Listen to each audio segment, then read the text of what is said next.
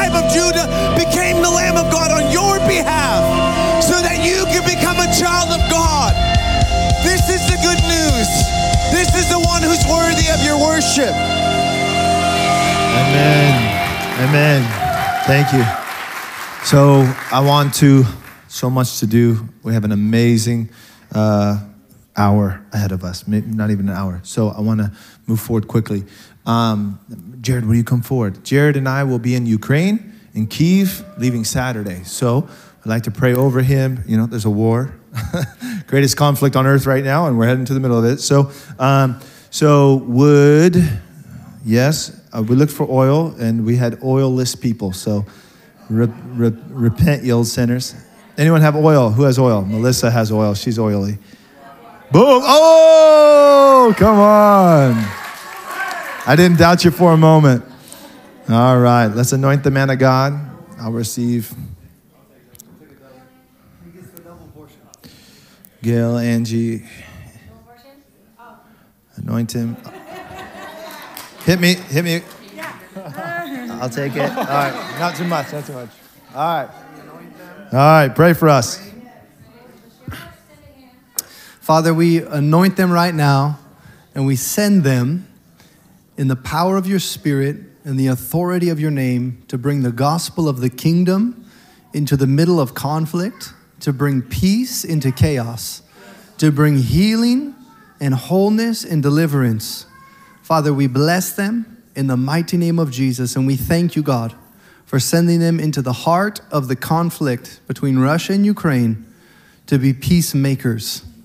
And Father, I ask that there would be a multitude of angels dispatched to bring peace into the midst of this conflict, God. Father, we thank you. We thank you for speaking peace over these situations. God, I thank you for the promise, the prophecy in the Old Testament prophets, Lord, that you said a day would come when nations would turn their swords into plowshares and their spears into pruning hooks, and that never again would nation learn war. So, Father, we thank you for being peacemakers. You said those who are the peacemakers are sons of God.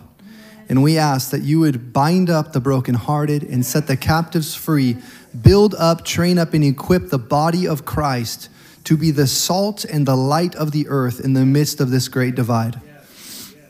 Let the light shine in Kyiv as it is in heaven. Let your kingdom come and your will be done in Kyiv as it is in heaven. We bless Tom and Jared. We cover them in the blood of Jesus and in the fire of the Holy Spirit. And we thank you, Lord, that no weapon formed against them shall prosper. And we thank you they shall tread upon serpents and scorpions, and nothing shall by any means harm them. In Jesus' name. All right. And one of my requests too is a lot of times when we go out, the enemy comes to our home. So if you could be so kind to be praying for our families as we go. Thank you. Yes, pray for us. Pray for our families. Be on alert. As well, I had something. Let me see. Okay, so how many of you've been coming to Sozo under 6 months? Raise up a hand, wave at me. Would you stand up real quick? It's okay, just stand up. We want to celebrate you. Come on, welcome. All right, that also helps me to know who I'm talking to. Okay. Because, my function in the body of Christ is apostolic. Now, that has to do with what I do, my function in the body. So apostles have been called out, sent ones. The ecclesia is the called out ones. The oikos is what they are, which is family. Okay, I'm using Greek terms. Okay. The church for a very long time has not understood God's government, what he was trying to do when Jesus says, I will build my ecclesia, my church, and the gates of hell would not prevail against it. Okay? And so God has given a governmental leaders to his oikos, his family, and that's the apostle, prophet, evangelist, pastor, and teacher. Each of them have a function within the family. Now, 3/4 of you have been brought precept upon precept to understand this. For the other quarter, I want to make sure that that you'll understand that the reason the church has not taught much of this is their lack of understanding of the kingdom of God. Okay? So when we preach what gospel for the quarter, not the 3/4, listen, if you've been coming longer than 6 months, quiet. For those who are new, what gospel did Jesus preach? The gospel of the kingdom. It says he went preaching the gospel of the kingdom and healing the sick. Okay? Those always went together. Okay? A kingdom, I'm going to get somewhere, and this isn't my normal message. This is a new message, but I want to lay a foundation for the new people. So the kingdom of God, that message is much different than the gospel of salvation. Okay? The church, especially in America, has preached the gospel of salvation, which we just did. Okay? Not saying we don't do that. It's just a part of the gospel of the kingdom. The gospel of salvation is included in the gospel of the kingdom. But when you only preach the gospel of salvation and you leave out the kingdom, then what happens is you're just waiting. Usually this is what happens in a church that only preaches the gospel of salvation. You get saved and you wait to go to heaven. And you get really excited about the rapture because you're like, this thing's going to blank in a handbasket. So get me out of here, right? How many of you know a Christian like that? Come, Jesus, and because this is so bad. But the kingdom people realize there's stuff to do. Jesus' prayer, let your kingdom come, let your will be done on the as it is in. So this is what's going on is that a kingdom people are like, we got stuff to do. And so what the pastor's function is, now I'm not speaking against pastors. In fact, most pastors aren't pastors. So when a pastor who doesn't know the message of the kingdom would hear me say this, they're like, oh. And actually, most of them aren't pastors. Most of them are evangelists and teachers and apostles and prophets. Because the pastor's function is the caring for. Now, some churches, maybe let's say under 50, they have to be very high pastoral. Now, all of us are called. Peter is an apostle, and he calls himself a shepherd. It means a shepherd. Pastor and shepherd is the same word. Okay, so he calls himself a shepherd. I'm a shepherd, but my main function in this family is not shepherding. Okay, my main function is apostolic, which has to do with strategy, which has to do with building, which has to do with order, which has to do. Okay, so in fact, we have many pastors in this family. Many, many, many pastors in this family. Okay, so that's the difference. Okay, we have teachers in this family. We have evangelists in this family. Okay, so we want to see the fivefold of God's government because what's their function? To equip the saints, Ephesians 4:11. He's given some to be apostles, prophets, evangelists, pastors, teachers. For what? The equipping of the saints and for the maturing unto the unity. So he says this is going to happen until we all come to the measure of the full standard, which is Christ.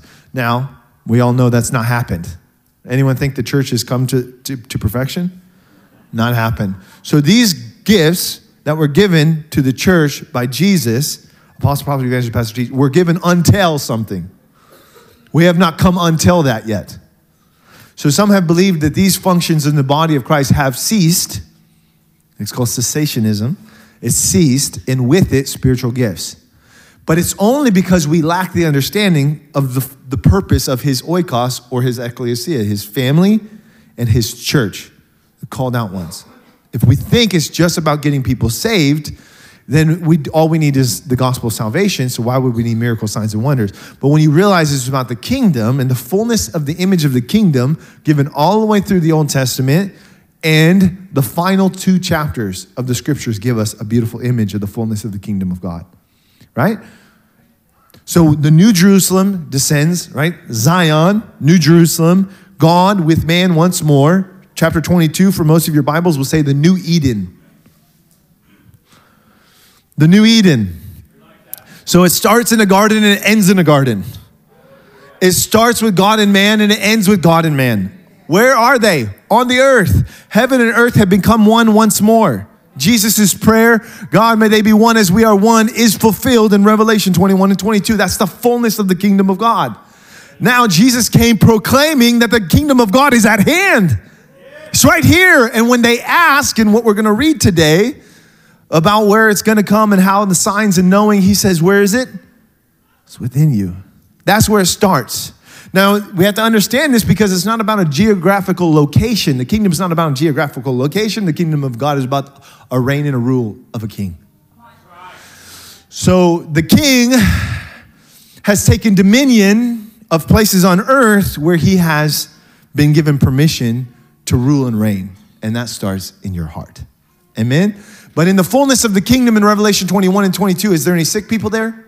No. So how come Jesus healed the sick? Because he came to bring his Father's kingdom. Wow. And there's no sick in his Father's kingdom, so sickness has to go. Are there any demons in Revelation 21, 22? There's none. So why is he casting out demons? They need to get out of his Father's kingdom because it's at hand. It's right here, so that doesn't belong there. It needs to go. How come he's raising the dead? Are there any dead in Revelation 21 and 22? No, so the dead need to rise. So this is why Jesus is doing the outward demonstrations. He's making a space for his Father. Where his Father dwells, there's no demons, there's no sickness. Those things have to go. So the church, when we see in Mark 16 in the Great Commission, Jesus says, these signs will accompany those who believe. Any believers here? So these signs will accompany those who believe. Not apostles and prophets, evangelists, pastors, teachers, but those who believe. Any believers? Let me see it again. What signs will accompany them? He says, they will cast out demons. They'll speak in new tongues. Who will speak in new tongues? Believers. Any believers here? Okay, so everyone here should speak in new tongues. For those of you who have a problem thinking, I haven't got the gift yet, the gift is for believers. So you need to get over your little thing. The gift is for believers, and the gift comes with the gift giver who comes and lives in you, and he's Holy Spirit. Every spiritual blessing in the heavenly realms has been given to us in Christ Jesus. So that lack of is not, okay, so anyways, that was for someone. So I'm not even to my message yet, okay? So I'm just giving an on-ramp for the new people, okay? Because this is something that's normal here. We teach the gospel of the kingdom. So Jesus comes to proclaim the arrival of the kingdom in the person of the king. And so Jesus says, these signs will accompany you because you're going to go and talk about your dad's kingdom. And with it, Hebrews chapter 2, verse 3 and 4 says that God witnesses the preaching of the kingdom and his salvation with miracle signs and wonders. So that's why Jesus says, those go out and preach. And he says, and these signs will accompany. Because miracle signs and wonders should always accompany the announcement of the arrival of the king and his kingdom. So when Philip went to Samaria, what did it say was happening? He preached the gospel of the kingdom in the name of Jesus, and those who were demonized were delivered, and those who were paralytic would walk. See what's happening? The evidence of the arrival of the king comes in the preaching of the kingdom. Anyone here, by show of hands, since coming to this church have been delivered? I got to rejoice. Jesus! Praise God. Any since coming have been healed physically in some way? Raise your hands. Praise God. So for those of you who haven't raised your hands, if those things are still there, come long enough, won't take long, and you'll be raising your hand, okay? Because it comes with the oikos and with the ecclesia, which is the evidence, because it's a people who are kingdom people. Ephesians says that you're no longer foreigners, but citizens of God's household, the kingdom of God. So that's what is yours, okay? All right. I say all that to get to this point. The outward manifestations are great, okay? And even the baptism of the Holy Spirit and the spiritual gifts, great. But there's something, and I talked about this 2 weeks ago, we will not cast out demons in eternity, right? Because in Revelation chapter 20, they're thrown into the lake of fire. Right before the New Jerusalem descends and comes and the fullness of the kingdom arrives, all of Satan's kingdom is wrapped up and thrown into hell, and then from hell into the lake of fire. They're gone. Okay, so we won't need to heal the sick, we won't need to cast out demons, and we won't need to raise the dead, because in that place, the leaves of the healing for the nations, in that place, demons are gone forever. In that place, there's been a resurrection. So what will we do forever? This is the part, okay, I see a pendulum swing. People who preach the kingdom, then we get really excited that we can heal the sick. We can cast out demons. And Jesus is like, don't rejoice that demons obey you. Rejoice that your name is written in the book of life. So of course they flee from you. You're a child of the Most High. So this is just the byproduct of God living inside of you and you having the one who has all authority living inside of you. We do these things. Not a big deal. Okay? It is, in a sense, we always want to be joyful, but it's not the thing that we're most excited about. God living in us and our names being written, that's what we're most excited for. Because these other things will cease. But there's something that will never cease. Okay, so we have to put the thing that will never cease first. And then the byproduct is that we have work to do. Right? He says, preach the gospel of the kingdom to the ends of the earth, and then the end will come. We have work to do. Amen? There is work to do. But the thing that we have to put first is the thing that will never end. Okay? So now, the baptism of the Holy Spirit, which will produce speaking in tongues, prophecy, power to be witnesses, miracle signs and wonders, that's an impartation. Either God does it sovereignly, which we see in scriptures, or by the laying on of hands. Both are the way we see it in the scriptures, okay? Sometimes it's sovereignly, sometimes it's by laying on the hands. I would say that mostly it should be the laying on of hands because we are supposed to go and do the work of God. Now, sometimes the church is like this, and God has to do what he told us to do. I don't like that, right? I don't like when I tell my kids to take out the garbage, and then I have to do it. I still will take out the garbage, but it's not I said to my kids, take out the, right? So he said, go and make disciples, go and do these things, and then he has to do it. He'll still do it, right? But he said for us to go and do it, okay? But that miracle signs and wonders are really actually pretty easy. The church has this backwards. It's pretty easy. There's an impartation. Once you learn how the Spirit works, you can operate with the Spirit. It's pretty easy, okay? I've seen the deaf hear, the mute speak, the lame walk. I've seen all of that, okay? Really pretty cool. Once I had the revelation, within 6 months, I've seen all that, okay? So through my prayers, right? I just revelation and then go and then, and I was like, what? Right? So, but there was something established long before that made that so easy, okay? And this is the part that will remain forever, okay? So Jesus, in Matthew chapter 4, heals the sick, does all this stuff, but then he preaches the Sermon on the Mount. And you see The Chosen that just got in the movie theaters? And you see the one in the movie theaters? Okay, so I won't ruin it for everyone else. But, so he preaches the Sermon on the Mount. And I call this the culture of the kingdom or the ethics of the kingdom, or, okay, so this is the way of the convictions and culture and ethics of the kingdom, okay, which is the Sermon on the Mount. So miracle signs and wonders, these are the demonstration of the kingdom.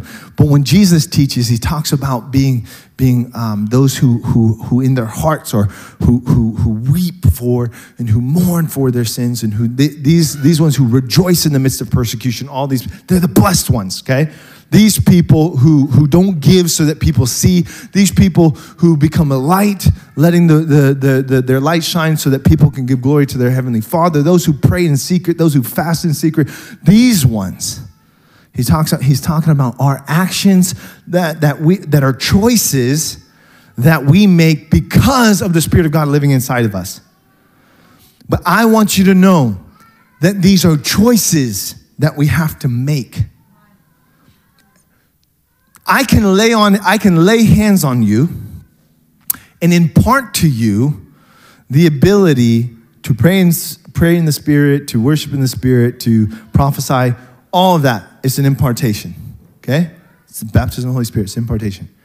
I cannot impart to you character. I can't impart to you godly character. I wish I could. I wish I could. Wouldn't that be nice? We'll just get all y'all mature real quick. Just get in line. Let me just mature, character, godliness. No. It's not possible. But there is something that will produce it. And that's why we're here on this earth. That's why God tests us. That's what trials are for. He says he assures us that trials will come. Some of us are asking him for those things to stop. He promised them. And all of his promises are yes and amen.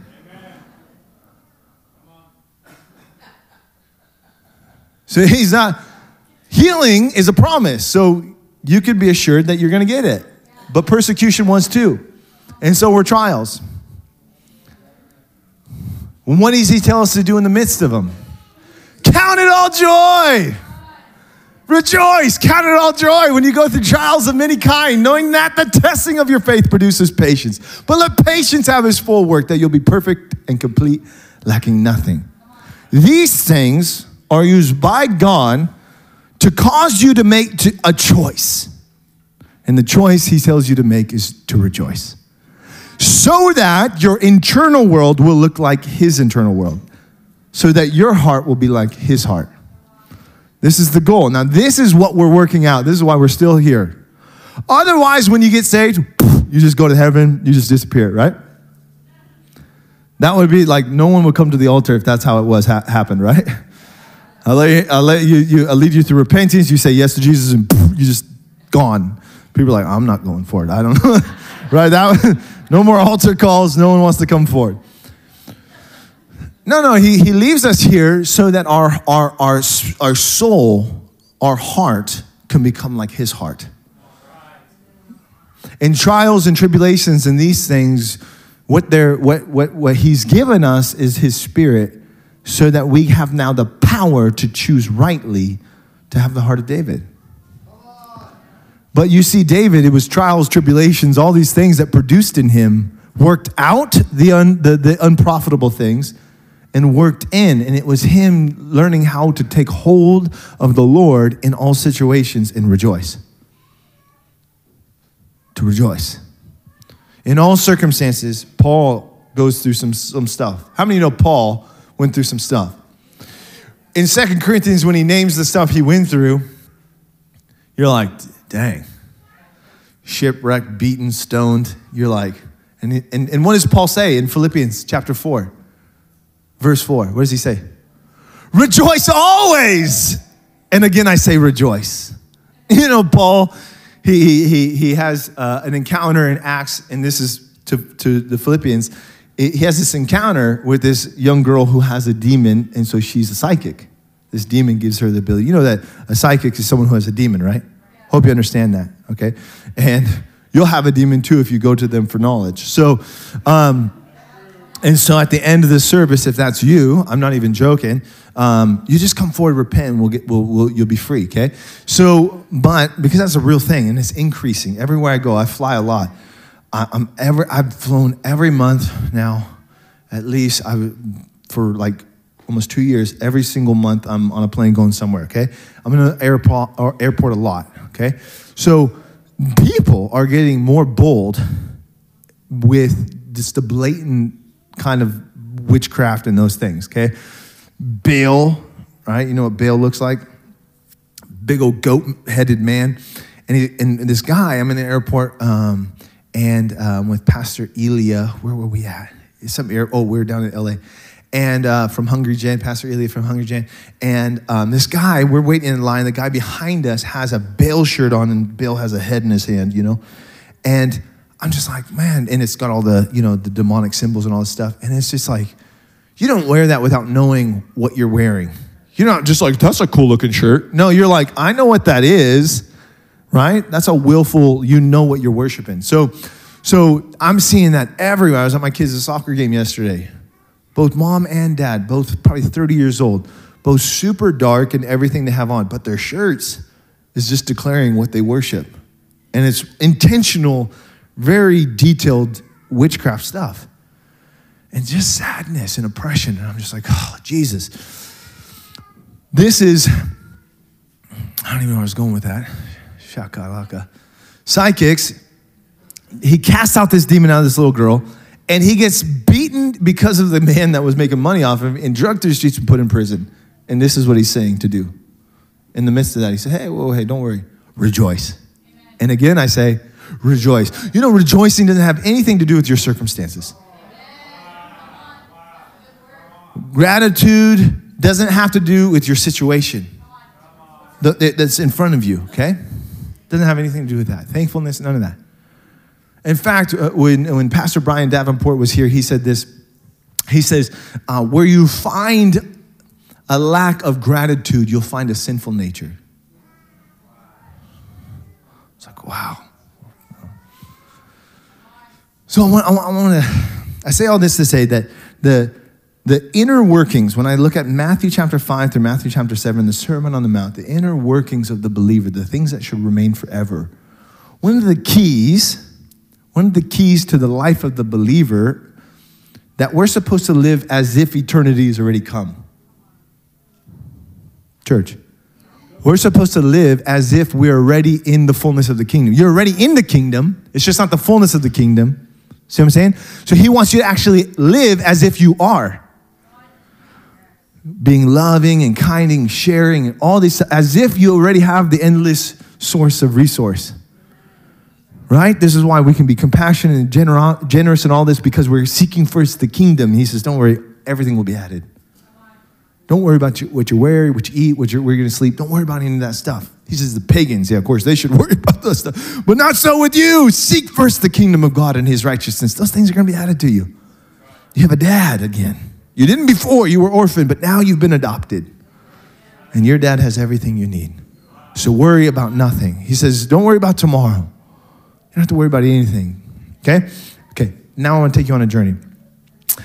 So I want you to look at, you can turn there if you want, Isaiah 35. I want to just read it real quick. This is an imagery of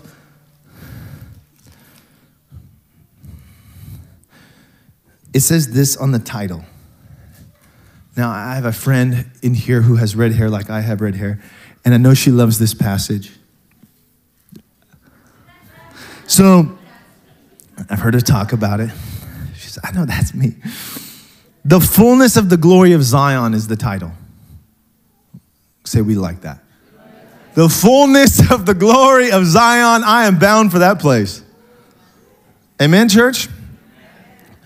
So it says this, the wilderness and the wasteland shall be glad. I want you to see that rejoicing, gladness, joy, thankfulness, all you're going to find on the way into the New Jerusalem, the kingdom of God, Zion. Those are all the same imageries.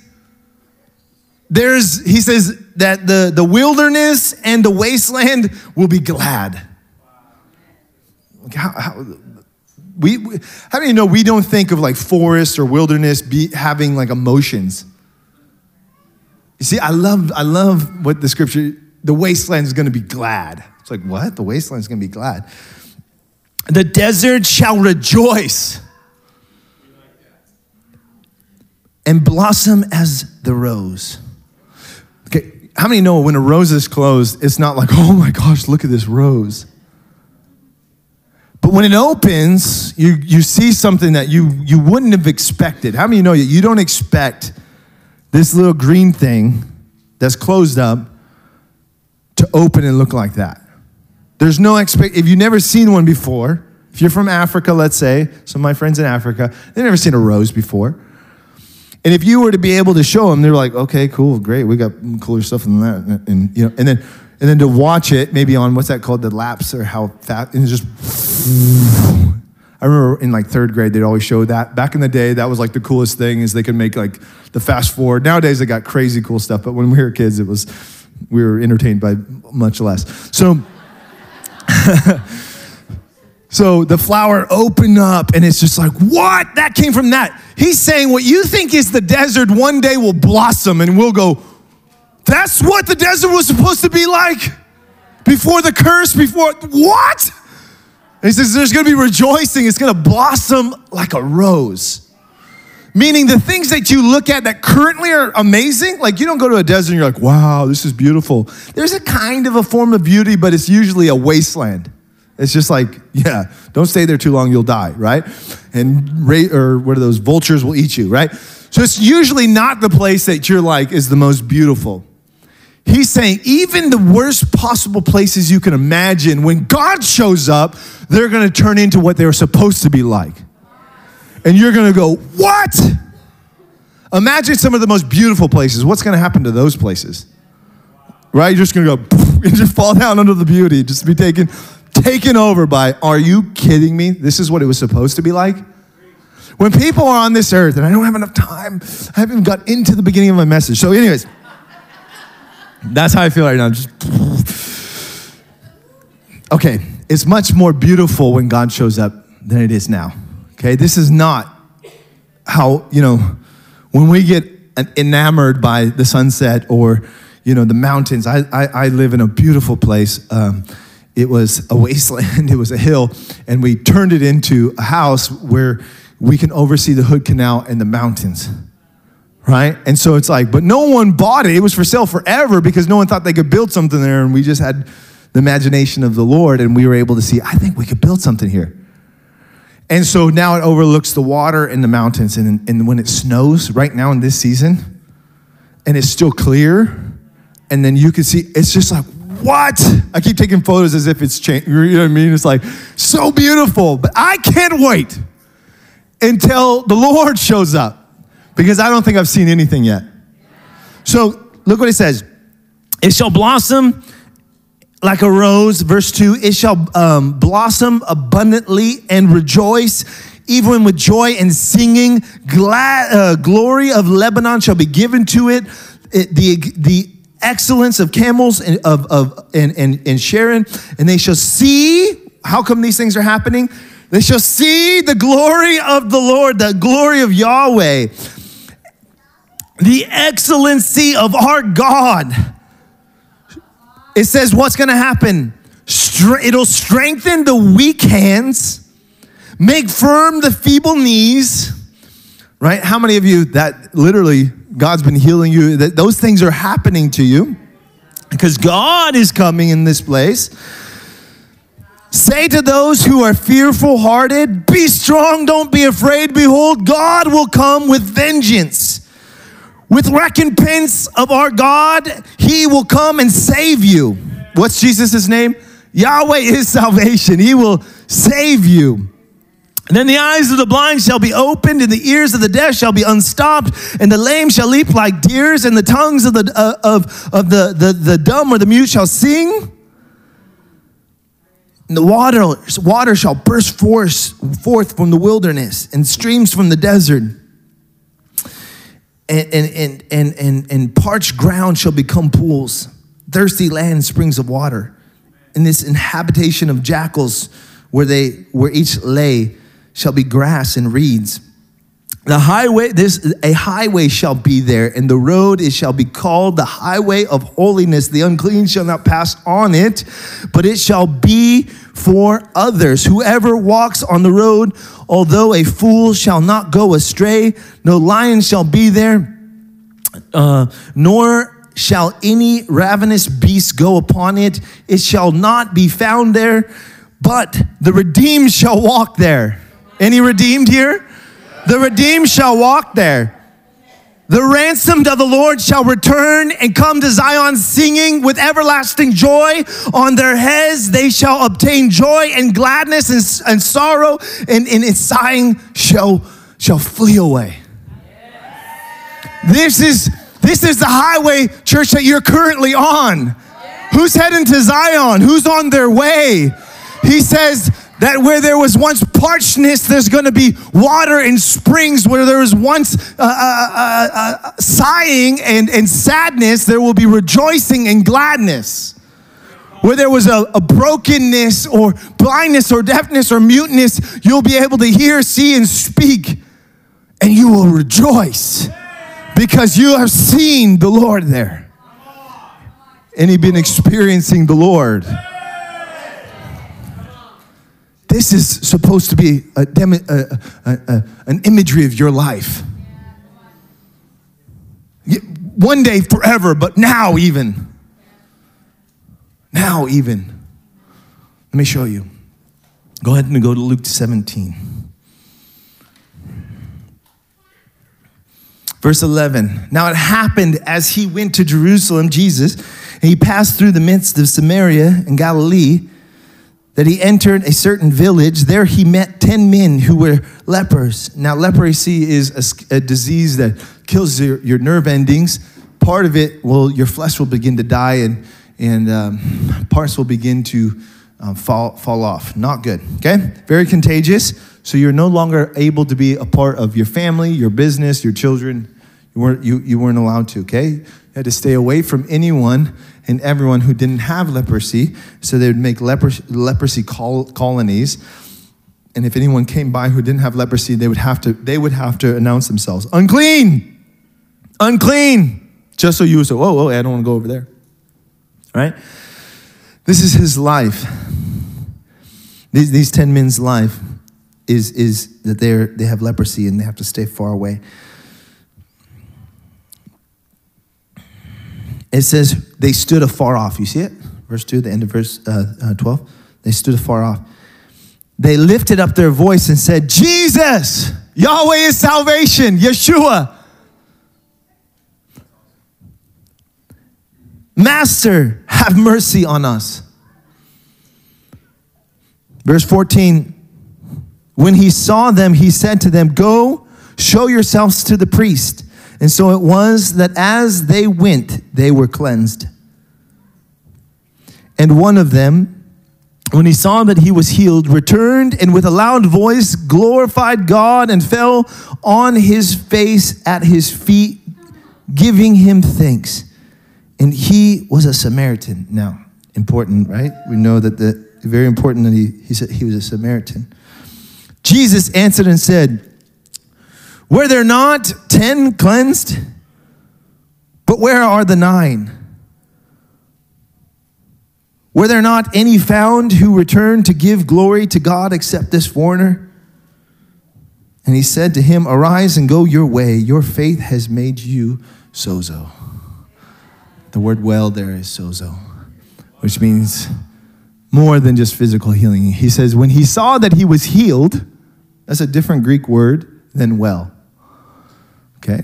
The word sozo can be translated saved, healed, delivered, or whole, or well.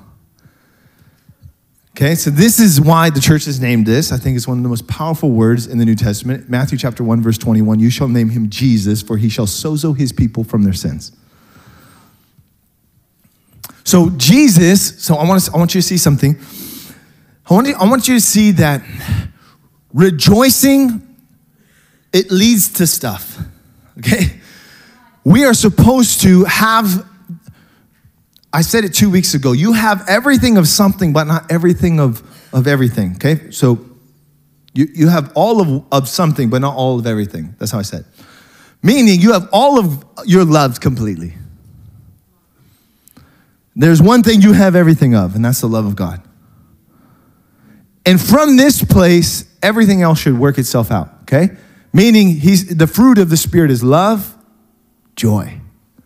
But I want you to see that joy is actually the byproduct of rejoicing because of love. God does something, he gives you something. You're grateful, so you rejoice or have joy. And so this man, I want you to follow this pattern. He obeys the command. First, he seeks out Jesus for his solution. I want you to see that. And Jesus says nothing except go show yourself. You show yourself after you're healed. Do you know this? If you're healed, you go show yourself. They're not healed yet. He says, go show yourself. You know that takes faith. Jesus is implying, go show yourself. No evidence yet that I have what I need to go and show. on the way, in obedience, the miracle happens. You know, obedience leads to miracles.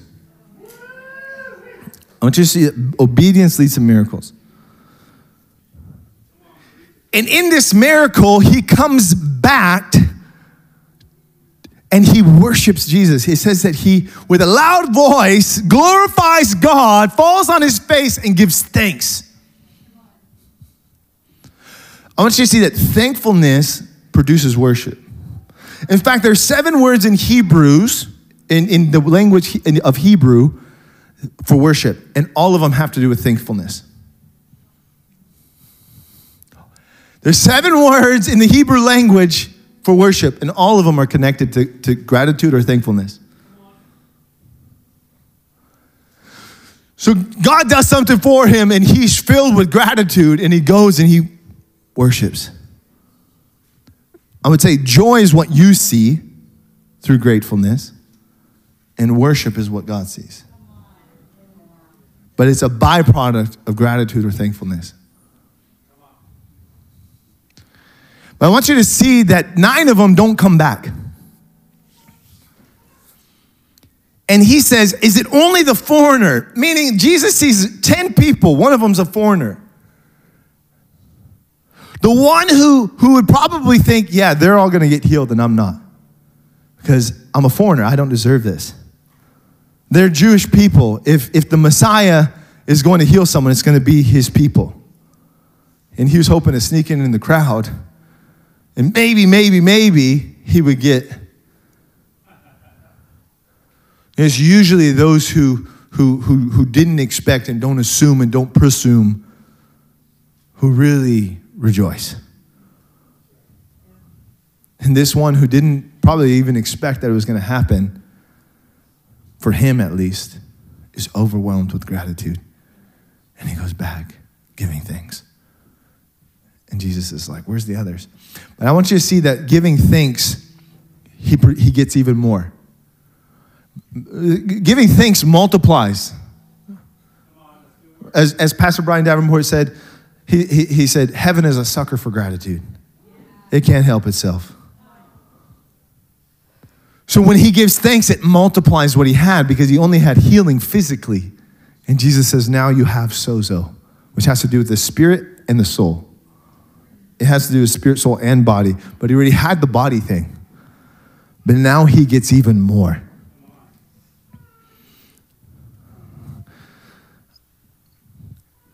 Okay, I don't have much time, so I want to go back a little bit. I want you to see something. The chapter actually starts with something. Chapter 17. Jesus says, it is impossible that no offenses should come, but woe to him through which they do come. It would be better for him if a millstone were hung around his neck and he were thrown into the sea. Then that he should offend one of these little ones. So he says, woe to the ones who cause offenses. But then he says to the one who is offended, take heed to yourself though. If your brother sins against you, right? If you're the one who's being offended, he says, rebuke him or correct him. If he repents, forgive him. But this is where it gets hard. If he sins against you 7 times in a day, then 7 times and returns to you and says, I repent, forgive him. So the first part's like, hey, if someone sins against you, forgive him. And they're like, okay, yeah, okay, all right, yeah, okay. And if he does the same exact thing 7 times in the same day, forgive him. I want you to see, he says, you shall forgive him.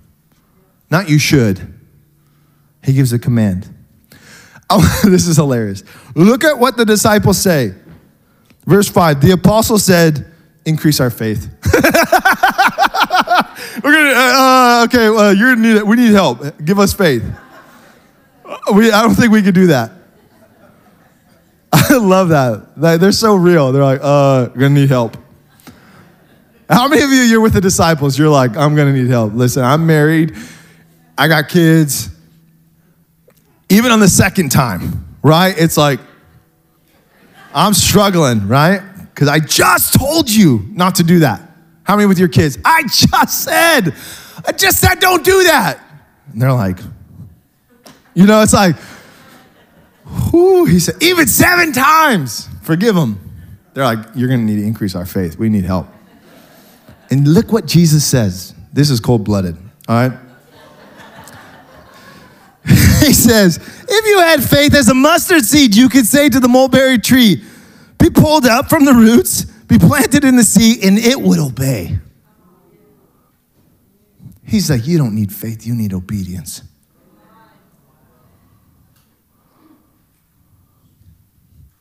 Give us faith. No, you don't need faith. You need to obey.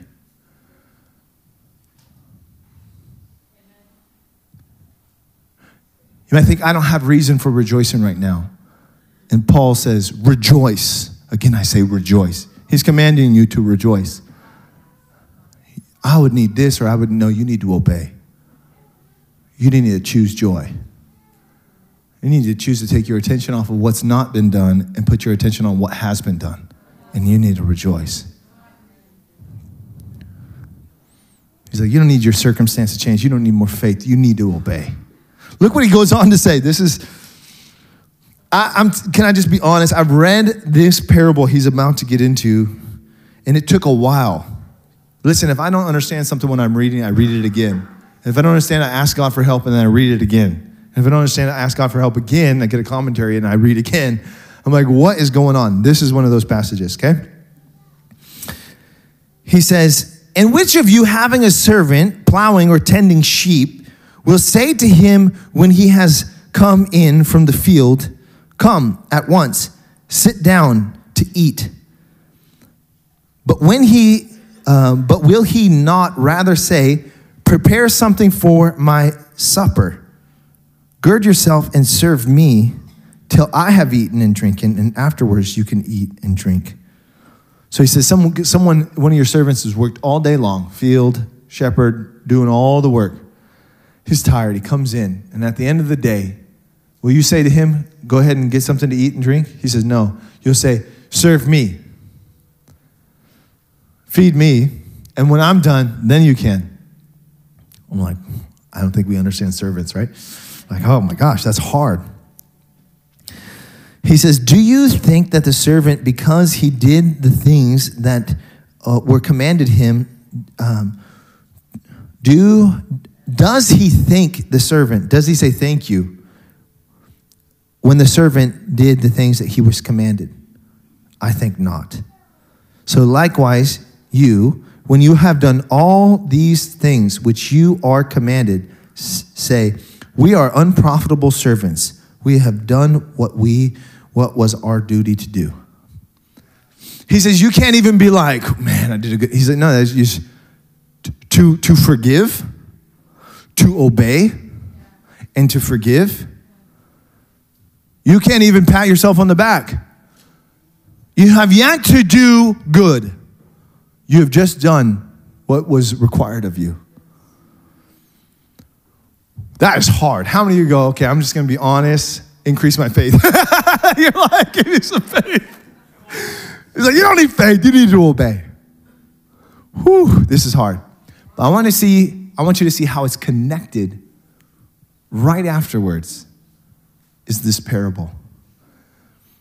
These 10 people encounter Jesus, and he says, go and show yourself. And they obey. There is a benefit to the obedience. It leads to a miracle. But I want you to see something. But the one who returned and gave thanks. There's a secret here. They all got what is just plainly a benefit of the kingdom. They all got healed by obeying. Jesus gave a word, they obeyed. They received healing. But only one did the more and came back rejoicing. And he got even more. He got everything. He got the spirit, the soul, and the body. God wants to give even more. He says, when you just do this, can he really pat himself on the back? No. But there was a secret given here. But there is something you can do. And that is to choose to be grateful and to rejoice. And in that rejoicing, what multiplied the bread? Do you see Jesus is feeding the 5,000? The disciples see what they don't have. Jesus says, just give me what you do have. Well, we have a couple biscuits and a couple herring. We don't have much. Give it to me. What did he do right away? Lifted it up. Gave thanks. What happened when he gave thanks? Miracle. Multiplied. I want to say this because many of you pray from a place of only recognizing what you don't have.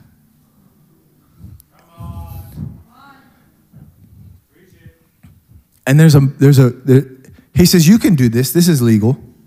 To forgive is just an obligation. You can do this. But in a sense, let me show you a more excellent way.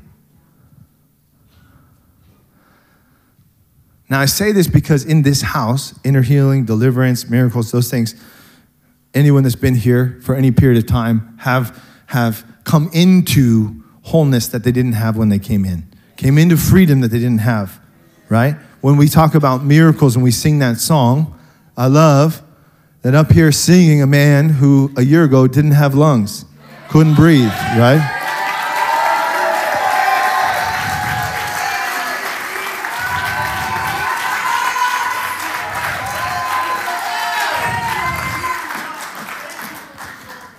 So we have to rejoice. I'm telling you, we have to rejoice. Up here singing just the testimony of those who are rejoicing. What God has done for them. They have to rejoice. But when you have, now supplication is legal in the kingdom, right? Supplication is prayer when you have need. This is good. Your Father already knows what you need. But this is okay. You can go, instead of worrying about it, you go to God for it. That's great. But what I would like to suggest a better way, a more excellent way, is that I first, if there's something going on in my family, if there's something that go whatever, and that's why I start in prayer, I'm starting from a hole, right? I'm starting from my lack. But what will happen from that place of lack is where your heart posture is in lack is completely different when I start with coming to a place and I start to look at the record of what God has done for me. Because usually this lack has some anxiety behind it, doesn't it? When your bills need to be paid, when someone needs to be healed, when someone needs to be made whole, when something's going on, when someone needs to be saved, whatever it is, there's usually some anxiety behind it. So you'll pray from this place, oh God, come on, God. And it's like there's a void there. And you're hoping God might. But the best place to do, because that's like from earth, is go and realize you are already seated in heavenly places with Christ Jesus. And take inventory of what our God has already done for you. Because it multiplies what needs to be done. Let me tell you, it multiplies what needs to be done. And what he has done is a witness to what he will do. And so we enter his gates with thanksgiving, in his courts. What are we coming to his court for? Usually that when you come to David or come with what you got some kind of judgment you need. Meaning you have a supplication, you're in need. He says, you know how you come before him? The entry place is not carrying this need. Oh God, I hope the king will hear my case. He says, you want to know what opens the gates? Gives you way into the courts of the king? Thanksgiving and praise. And now when you pray, already having in your heart that you know your God is able to do exceedingly abundantly more than you can ask, think, or imagine. When you bring this thing before your king, you're like, yeah, this little thing, I already remember how you healed and how you raised and how you delivered and how you provided and how you, so this thing, You're ready? The certainty of this thing. The thing that was this big before, you turned your gaze away from that which was yet to be done and put your gaze on what has already been done. That thing is way smaller. Where there is a lack of gratitude, there is a sinful attitude.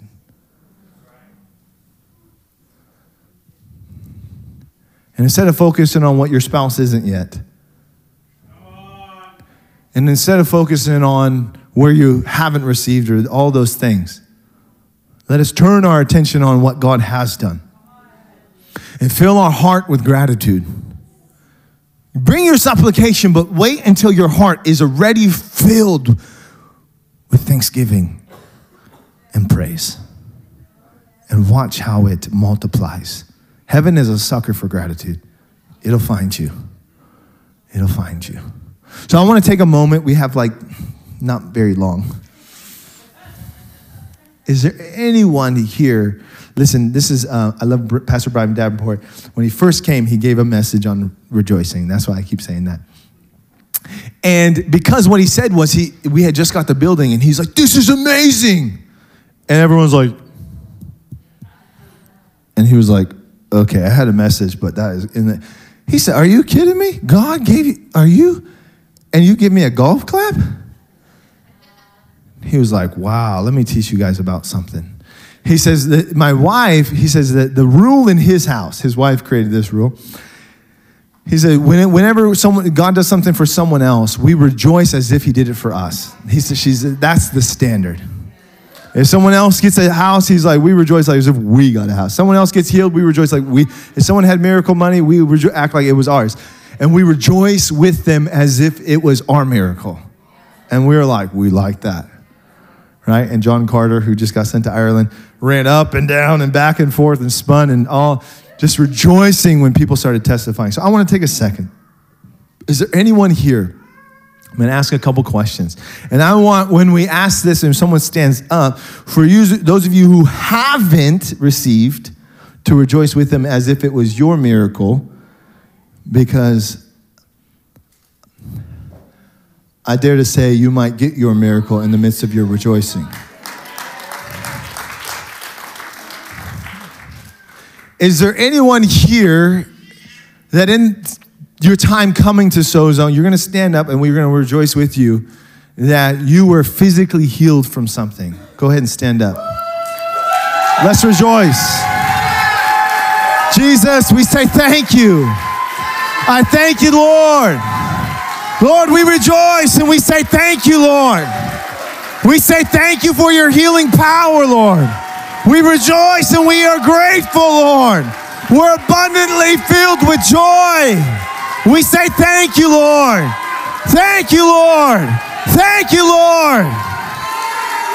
Thank you, Lord. Okay, take a seat. And Cindy was rejoicing because 2 weeks ago she rejoiced cancer-free. Jesus! Thank you, Lord. Do it again, Lord. Do it again, Lord. Anyone here, since coming here, you were oppressed by an unclean spirit. It was producing anxiety, fear, steal, killing, and destroying. And no longer is that your story. You've been delivered. Jesus, we say thank you that you're our deliverer, Lord. We say thank you that you're our deliverer, Lord. Thank you for delivering me, Lord, from anger, from anxiety, from heaviness. Thank you, Lord. Thank you, Lord. We say thank you, Lord. Thank you, Lord. Go ahead, take a seat. Listen, this will offend the religious spirit so fast. And I hope it does.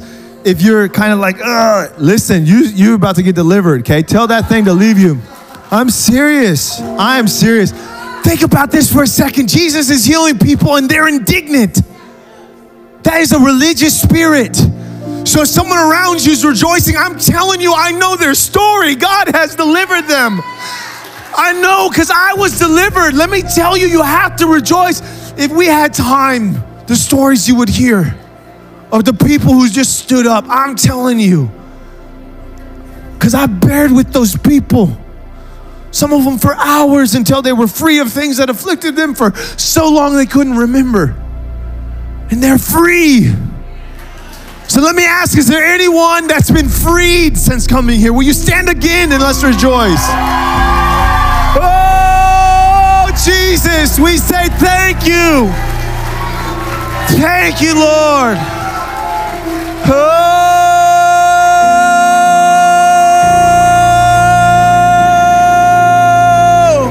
we rejoice, we rejoice. Thank you, Lord. Thank you, Lord. Oh, we say thank you, Lord.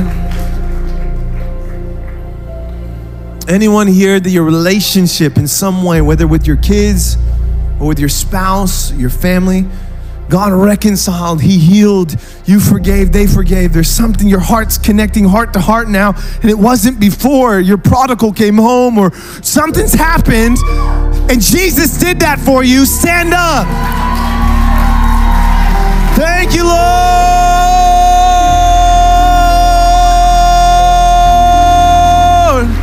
We say thank you, Lord.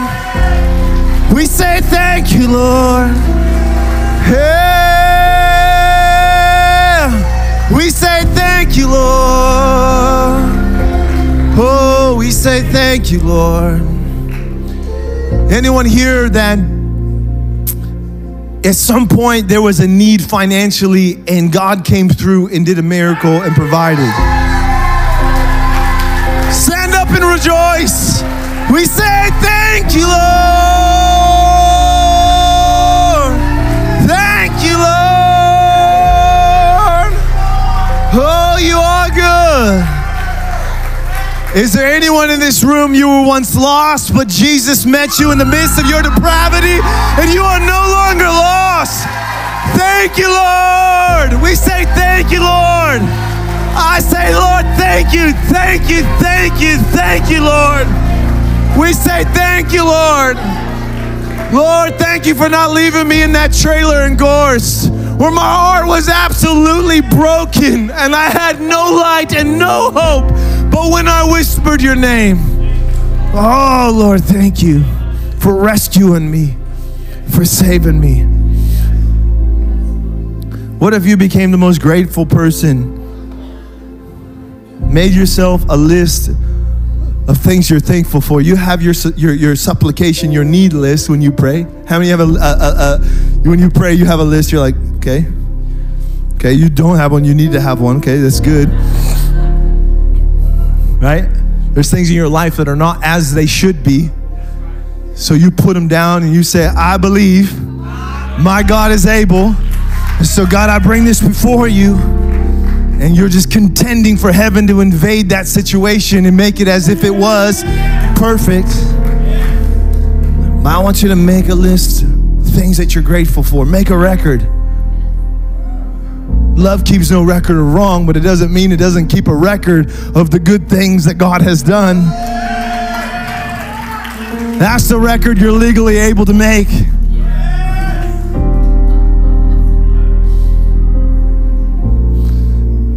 This Thursday's Thanksgiving. You can take a seat. You're going to be with your family. How many got unbelieving family members, unsaved, maybe wandered away from the Lord? Some of you didn't raise your hand. I want to rejoice with you. Holy smokes. That's crazy if that's true. Some of you just will never raise your hand, but for those who all your family members are saved, that's amazing. But I have family members who are not saved. And I don't want when they ask, well, how's it going? What's your response? Well, you know, the economy, you know. Oh, you know, Biden or whatever. Oh, well, you know, stock market. Is that what's on the top of your heart? From the abundance of the heart, the mouth speaks, and the thing that's overflowing your heart is those things? I just challenge you. Now listen, there's a danger here. Multiple, and I could go on.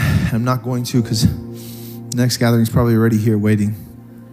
But when you celebrate, but it's about you, your family's going to feel that.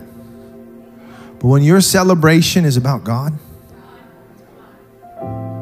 when we celebrate but we have an orphan spirit, people can feel it. It's more about boasting. Well, just got back from St. Martin, I know you can't tell because I'm white, but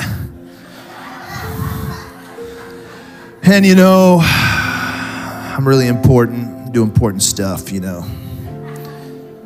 We can act like that because even when we're saying something that's innocent, but I was trying to exaggerate a little bit, but we'll share some stuff sometimes for the sake of their hearts being, thinking well of us.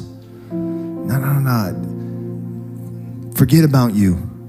What has God done for you? And when you share it, it's more about just your gratefulness to God. And I'm telling you, your unsaved family members, there's stuff in their life that they wish was not as if it. And when you begin to testify, I believe when it's about God, there's something on your testimony that releases power for God to do it for them.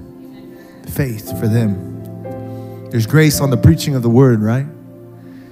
And that grace produces faith in those hearing it. I think your testimony about the goodness of God, if it's really about God and not about you, it'll produce faith for God to do it in their life. Some of you come forward each week, and I welcome it, for this, for that, this and that. But some of that stuff that you keep getting delivered from that's continual, not all of you, but for some of you, it's because you won't guard your heart and your mind in Christ Jesus and choose joy. I'm not as a father up here spanking you right now. I'm just, because I welcome it. I love the hunger that you'll keep coming until but I want to give you a secret. Sometimes it's because you're focused on the negative, and the enemy, it gives him power. But when you choose to focus on what God has done, it'll guard your heart. It'll guard your heart. It'll guard your heart. Some are coming in, I think, for the next gathering. Welcome. You can come, it's fine. But the next gathering will start in 1 minute. Lift, stand up. I want to pray a blessing over you guys. For those of you who have come in the last couple of minutes, this is the end of a gathering.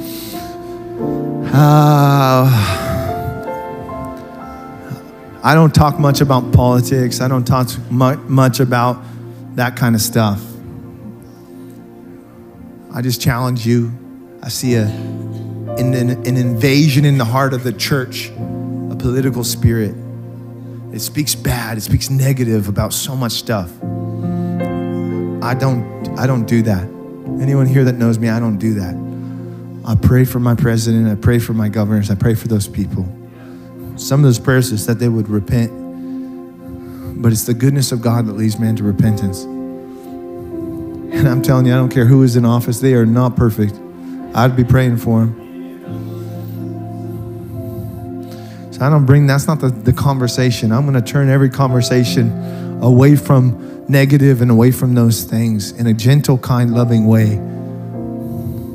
And I'm telling you, I almost always get an opportunity to testify what God's done. I challenge you to focus on those things. Fill your heart this week as you anticipate as a believer going in to be with your family. Maybe some are unbelievers. They would see light. They would see rejoicing. They would see genuine peace and joy. Lift up your hands. I want to pray a blessing over you. Father God, I ask that your grace would fill the hearts of your people to choose joy. To choose to turn their attention and their affection away from fear and anxiety and put it upon the King. To turn their attention and their affection away from what you haven't done and put it first and foremost on what you have done. And I ask that, Lord, the rejoicing of their heart would overflow and touch the hearts of their family members. I do ask that you would give them opportunities to testify about the King. And I ask that, Lord, even next week we would have testimonies about family members who get saved. As these saints, as these who are called the light of the world, encounter them, I ask that you give us great boldness. Father, I ask that you give us great boldness by your Spirit. Father, I ask that you give us great boldness by the Spirit to love, to share, and to lead our families to the truth. I ask this in Jesus' mighty name. Amen. Amen.